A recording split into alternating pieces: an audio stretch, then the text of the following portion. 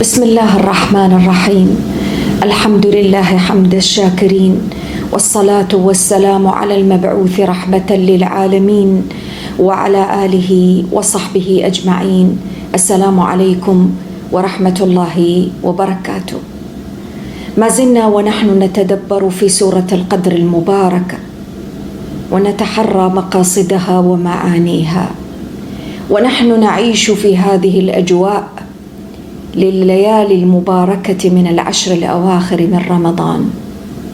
كل الأجواء بكل ما فيها، حتى كأن الأجواء الطبيعية، كأن المسلم حين يتجول في شوارع وطرقات المدن والقرى كأنه يعيش في دنيا غير هذه الدنيا التي عهدها وألفها.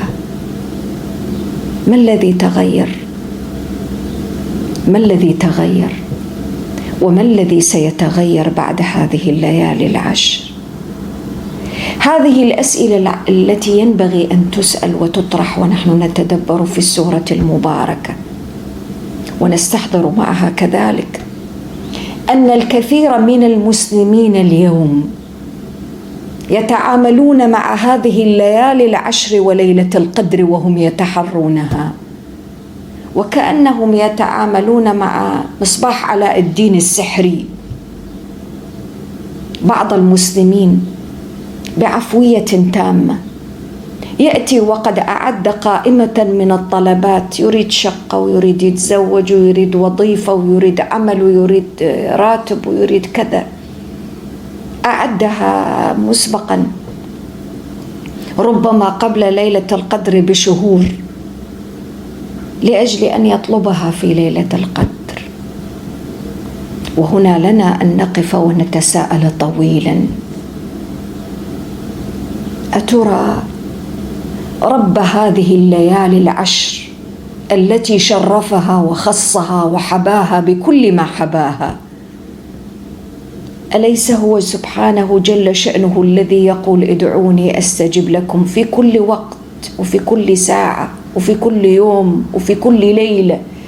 يتنزل سبحانه بما يليق بجلاله إلى السماء الدنيا. هل من مستغفر فأغفر له؟ هل من داع فأستجب له؟ أبواب الدعاء وأبواب الإقبال على الله مفتوحة في كل وقت في كل حين.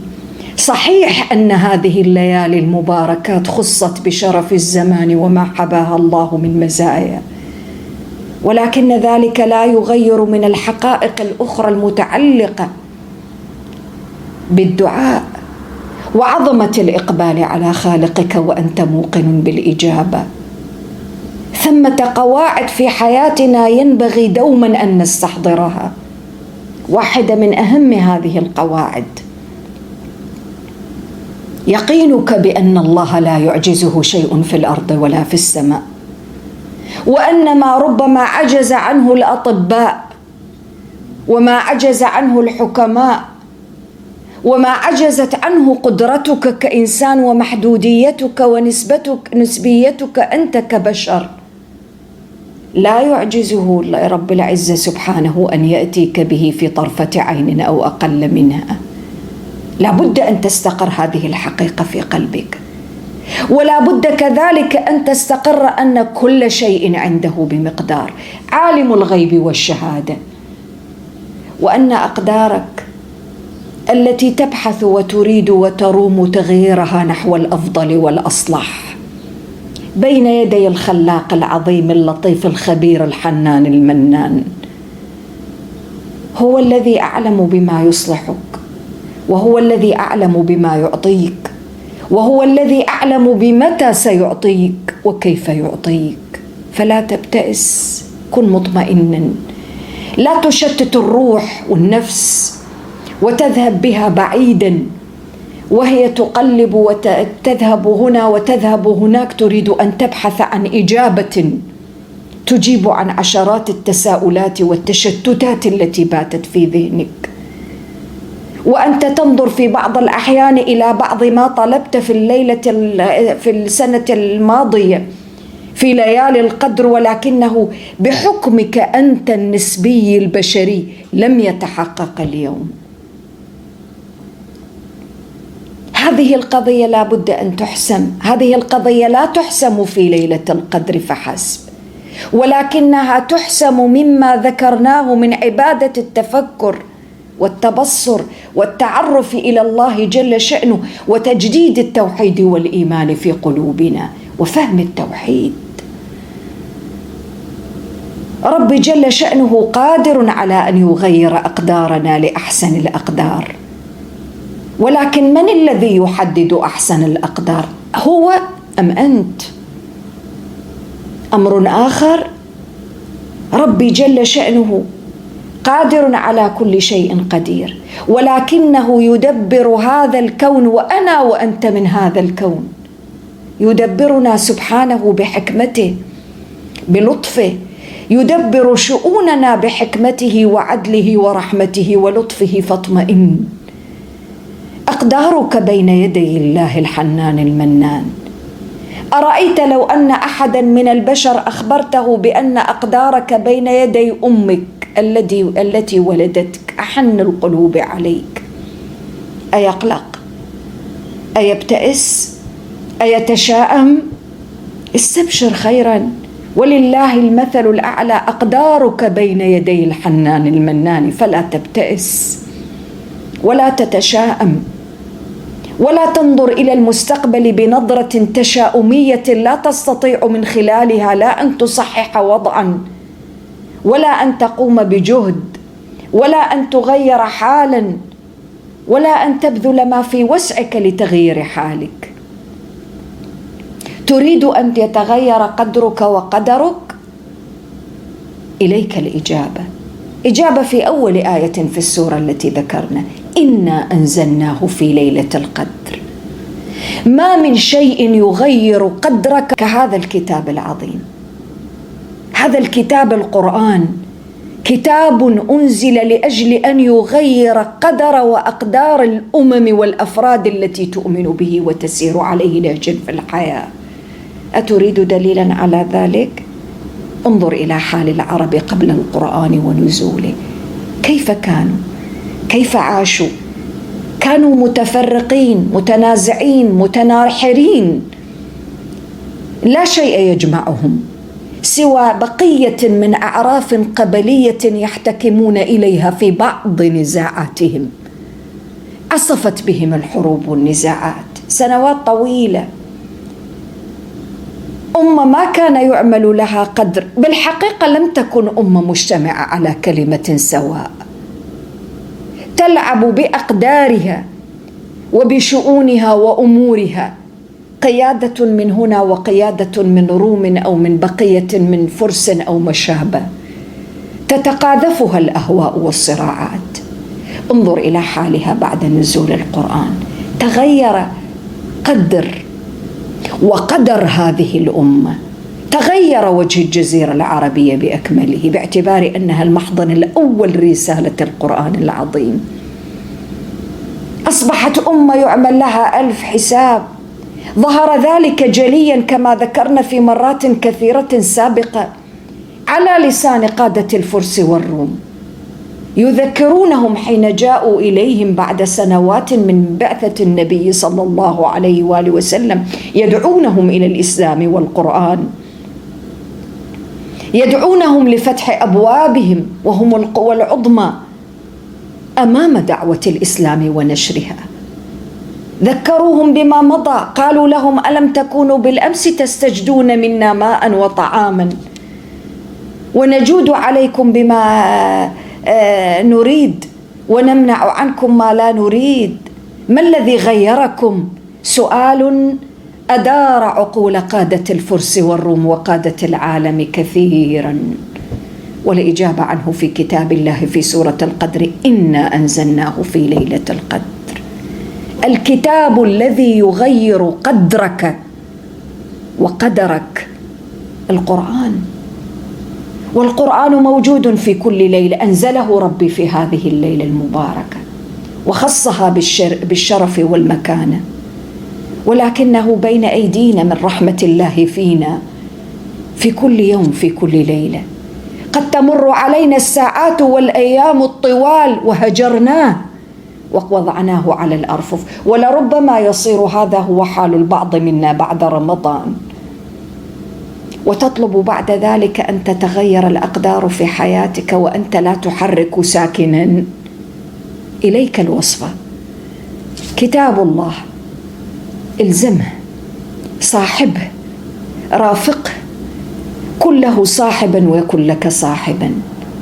هذا كتاب، هذه هي عطاءاته وقابليته، أنزل لأجل أن يغير الأقدار والقدر للبشر أفرادا وجماعات. ولكن من هؤلاء الذين يغير قدرهم وأقدارهم؟ الذين يتلونه حق تلاوته، الذين بالنسبة لهم ليلة القدر هي ليلة افتتاحية جديدة لعلاقة جديدة بينهم وبين كتاب الله جل شأنه. تقول لي يعني لا أدعو؟ وصلتني بعض الأسئلة، سؤال واضح صريح: لماذا ندعو الله؟ إذا كنا نقول بأنه لكي يتحقق ما ندعو به لا بد من السعي والعمل، فلماذا إذا ندعو الله؟ انتبه لنفسك، انتبه لنفسك.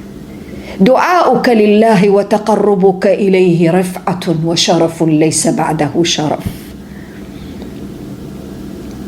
دعاؤك لله هو عبادتك، مخ العبادة، هذا جزء من إيمانك ويقينك وعبادتك.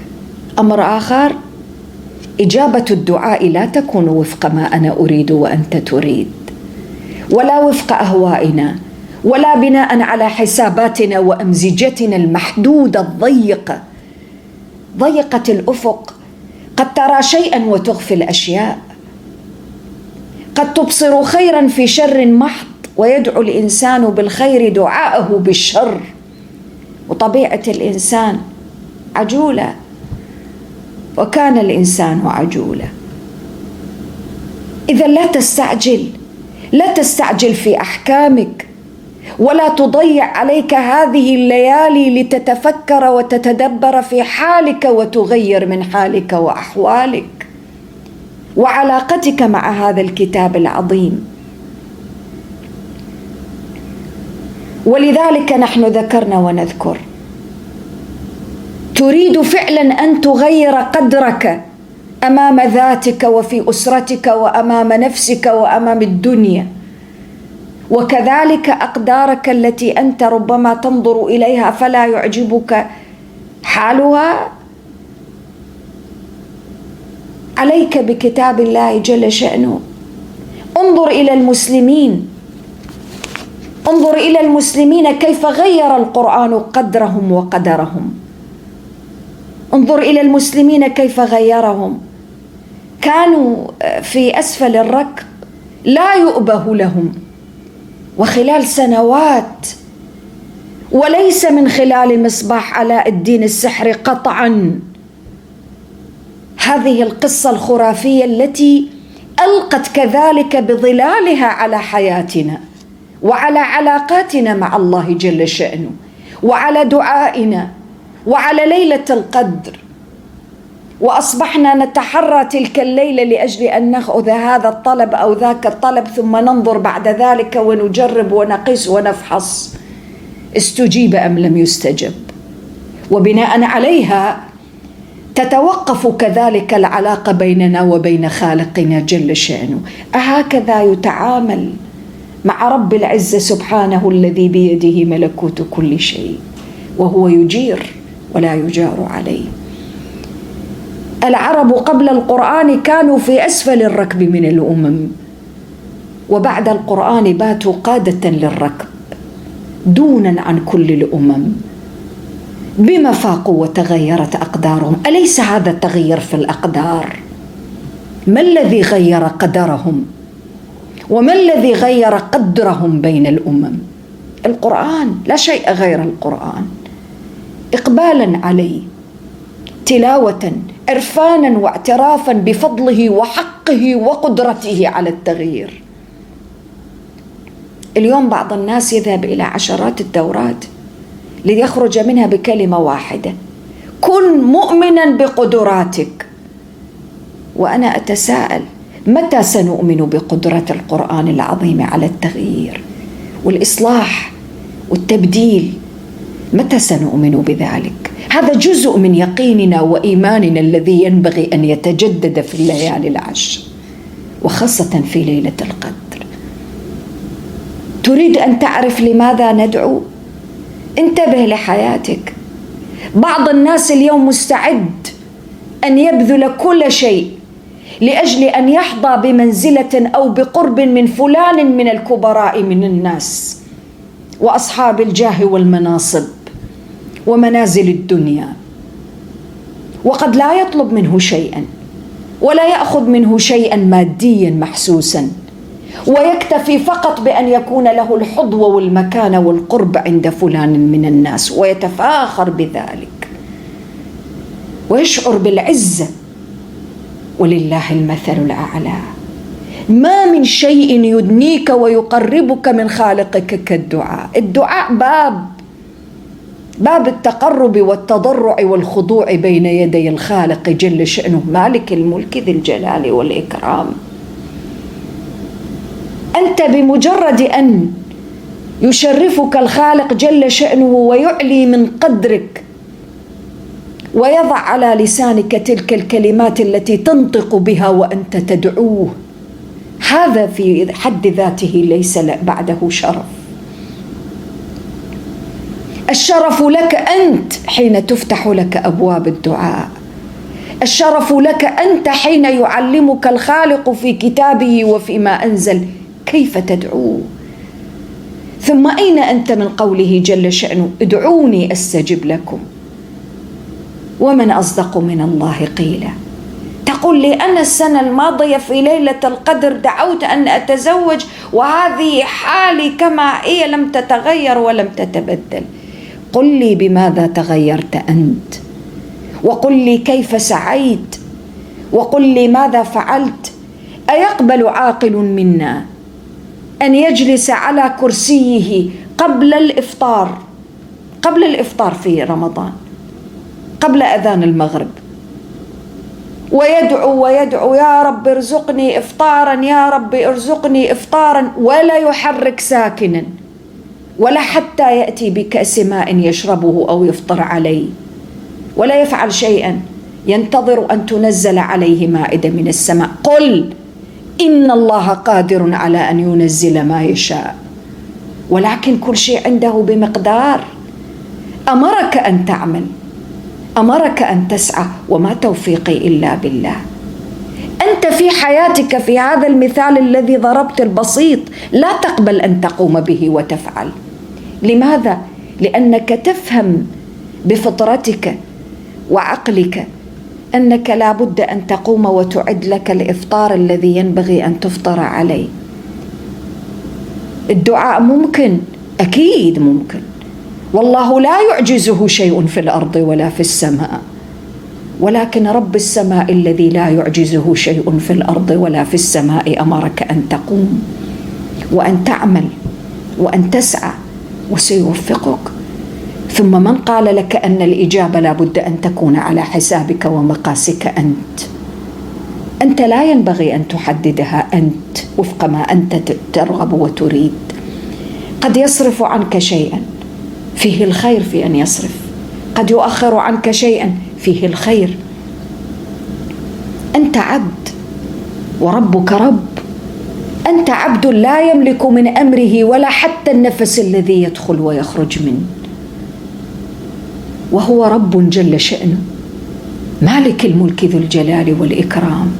كل شيء عنده بمقدار، بيده ملكوت السماوات والأرض. صحح العلاقة، صحح الفهم، صحح المفاهيم التي قد قطعت وجزئت وأخرجت من سياقاتها.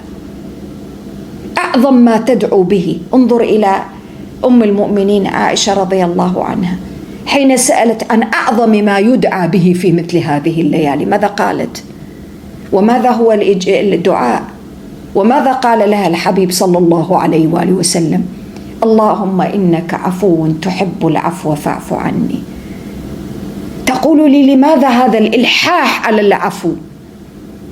لأن الله جل شأنه إذا عفا عنك عافاك، وإذا عافاك نجاك، وإذا نجاك أعطاك وأكرمك، وإذا أكرمك وهو الكريم. لا تسل عن عطائه ولا عن كرمه الذي لا يمكن لبال بشر ولا يخطر على بال بشر أن يتخيله أو يتصوره.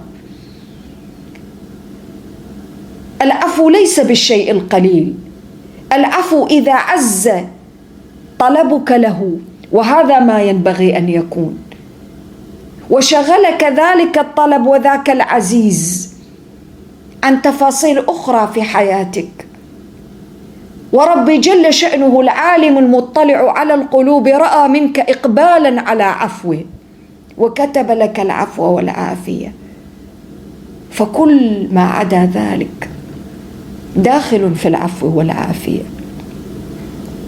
ولذلك كان الحبيب صلى الله عليه وسلم يدعو بالعافية والمعافاة الدائمة. اللهم إني أسألك العفو والعافية. هذه ليست بنعمة قليلة، ونحن نتقلب في نعمه ليل نهار، في طرفة العين التي نطرف، في حركة اليد التي نحرك، في دقة القلب الذي ينبض، في لفظة اللسان الذي ينطق. أليست هذه كلها من نعم الله علينا جل شأنه؟ فالذي أعطاك كل تلك النعم وما زال يعطيك. قد يقيم الإنسان على معصية وهو ما زال رب يعطي، يجاهر بالمعصية وهو ما زال سبحانه رب يغفر ويتجاوز ويحلم على عباده. ثم بعد ذلك تتساءل وتشك في قدرته على إجابة ما تدعو به من زوجة وبيت ووظيفة وما شابه من عطاءات الدنيا، وأنت كل عطاء من عطاءات الصحة وما تتنعم به يعدل الدنيا وما فيها. انتبه، اقبل على الله سبحانه وتعالى بقلب لا يشك في قدرته ولا يتساءل عن عطائه ولا عن كرمه ولا عن جوده ولا يستفهم عن حكمته ولطفه. اقبل على الله وادعو الله سبحانه وأنت موقن بالإجابة، إجابة تليق بجنابه سبحانه وتليق بجلاله وتليق بلطفه وكرمه ورحمته ومنته. كم من دعاء ألححت بالدعاء عليه وفيه وله، وبعد سنوات وأشهر وما شابه اتضح لك أن ذاك لو تحقق لكان فيه نهايتك. الله لطيف خبير، أقدارك بين يدي خالقك فلا تبتئس ولا تحمل هما، ودع ذكر الله والدعاء له بالتقرب وطلب المغفرة والعفو يشغلك عن كل سؤال، فهو عالم بكل سؤال دون أن تنطق أو تسأل ذاك السؤال.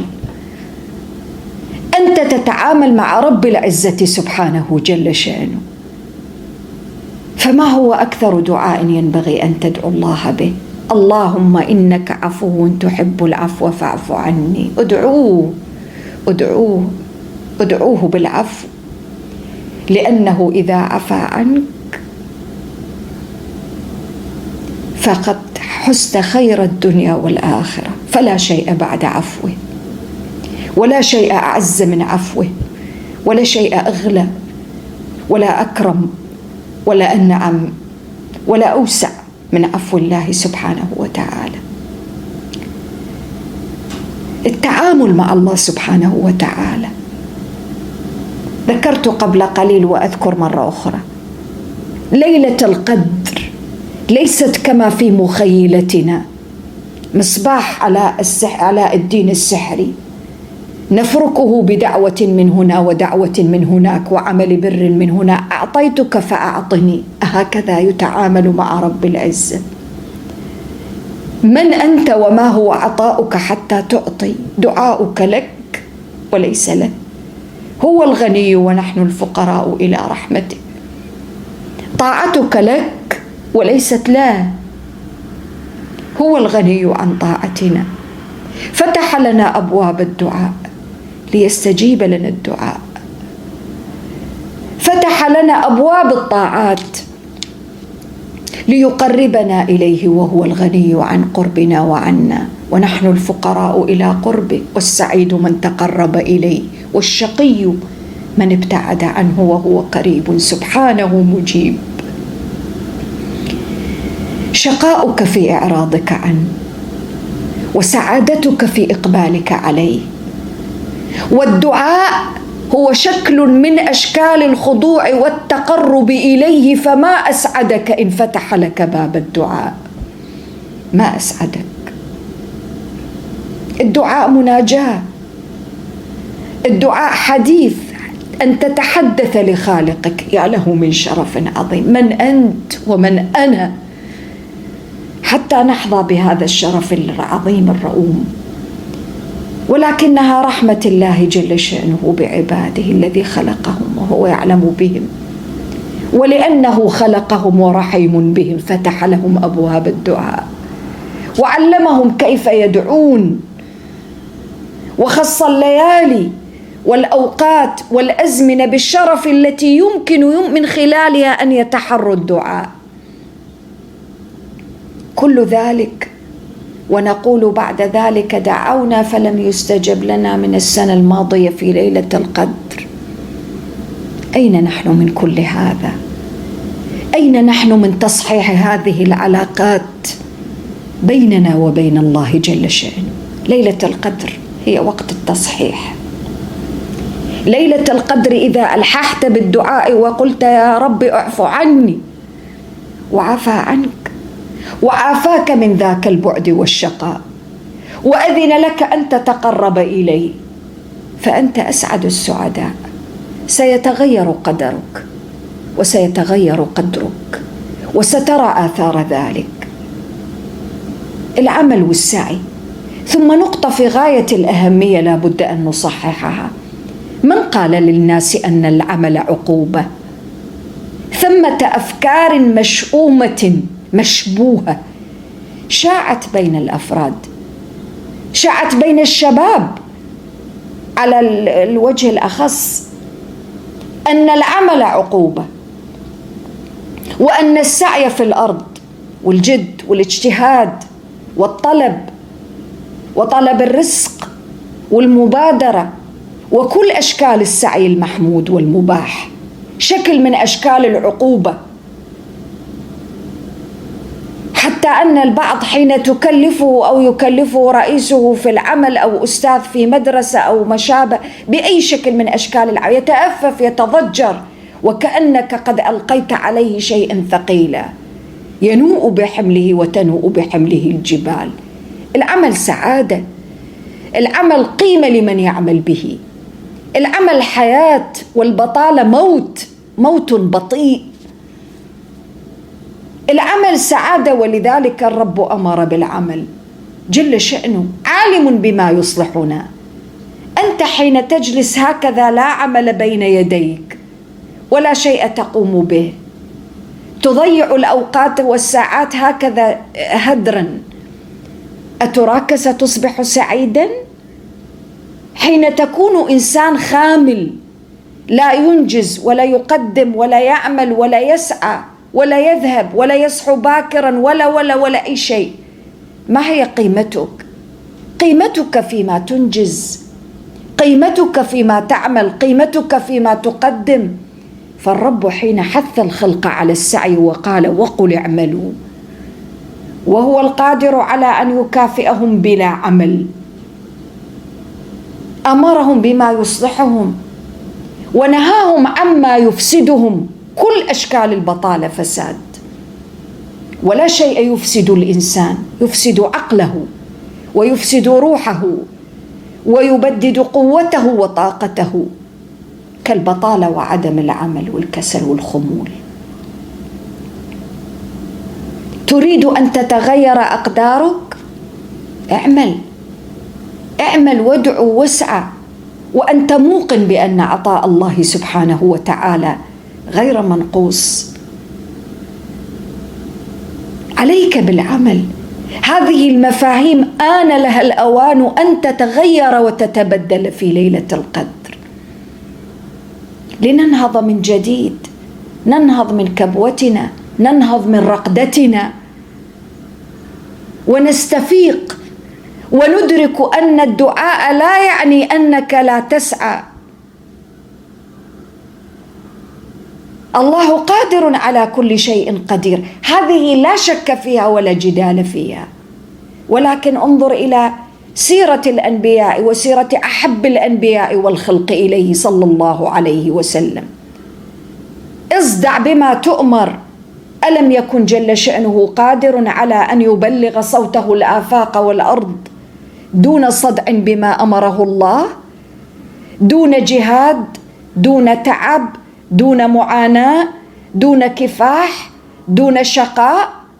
قادر على كل شيء قدير، يقول للشيء كن فيكون. ولكنه أراد أن يسعى البشر، أراد أن يسعى نبيه، أراد أن يدعو، أراد أن يتعب. لأجل التعب في حد ذاته؟ لا، ولكن لا قيمة للشيء الذي أنت تحصله دون أن يكون له تعب وثمن. واحدة من أكبر إشكاليات الشباب اليوم وبشكل عام الأفراد في المجتمعات وفي التربية، وخاصة ما بين الشباب والأبناء والمربين، أننا كمربين أصبحنا نعطي الأشياء هكذا لأولادنا ولأبنائنا، نقدمها على طبق من فضة ولا من ذهب، دون أدنى شكل من أشكال السعي أو العمل أو الشعور بالعطاء أو بالإدراك أو المحاولة الإحساس بلذة الحصول على النتيجة بعد التعب والعمل. التعب ليس مقصودا لذاته، ولكن العمل هو المقصود، وما قد يترتب عليه من تعب ونصب وعناء، هذا شكل من أشكال العمل، وما يأتي معه من ظروف مختلفة سترفع من قدر الإنسان ومن قيمة ما ينجز ومن قيمة ما يقدم ومن إدخال السعادة عليه وهو يشعر بلذة الإنجاز. الإنجاز له لذة، الحصول على الأشياء والنتائج بعد العمل لها لذة لا يعرفها إلا من قام بها. النجاح له لذة، له طعم. فأين نحن من كل هذا؟ تدبر معي كيف أسقطنا على تعاملنا مع الله سبحانه، مع القرآن وآيات القرآن، المفاهيم المغلوطة التي نعيش، التي أخذناها من هنا ومن هناك ومن هنا ومن عصور ناءت بكسل وخمول أجيال من المسلمين. آن الأوان أن تتغير هذه الأحوال. ليس قدرنا أن نعيش متخاذلين، ولا أن نعيش كسالى، ولا أن نعيش عالة على أمم الأرض. قدرنا وقدرنا الذي أراده الخالق جل شأنه وأراده القرآن العظيم لنا كبشر بصرف النظر عن ألواننا وأعراقنا ولغاتنا وأجناسنا، أن نكون على أهل المسؤولية والقدر في ذات الوقت. قدرنا أن نكون خلفاء، جعلنا خلفاء في الأرض وأعطانا وسخر لنا، وآن الأوان أن تتغير هذه الأقدار لتصبح أحسن الأقدار. ولن تكون أحسن الأقدار بعيدا عن الكتاب الذي أنزله في ليلة القدر. السلام عليكم ورحمة الله وبركاته.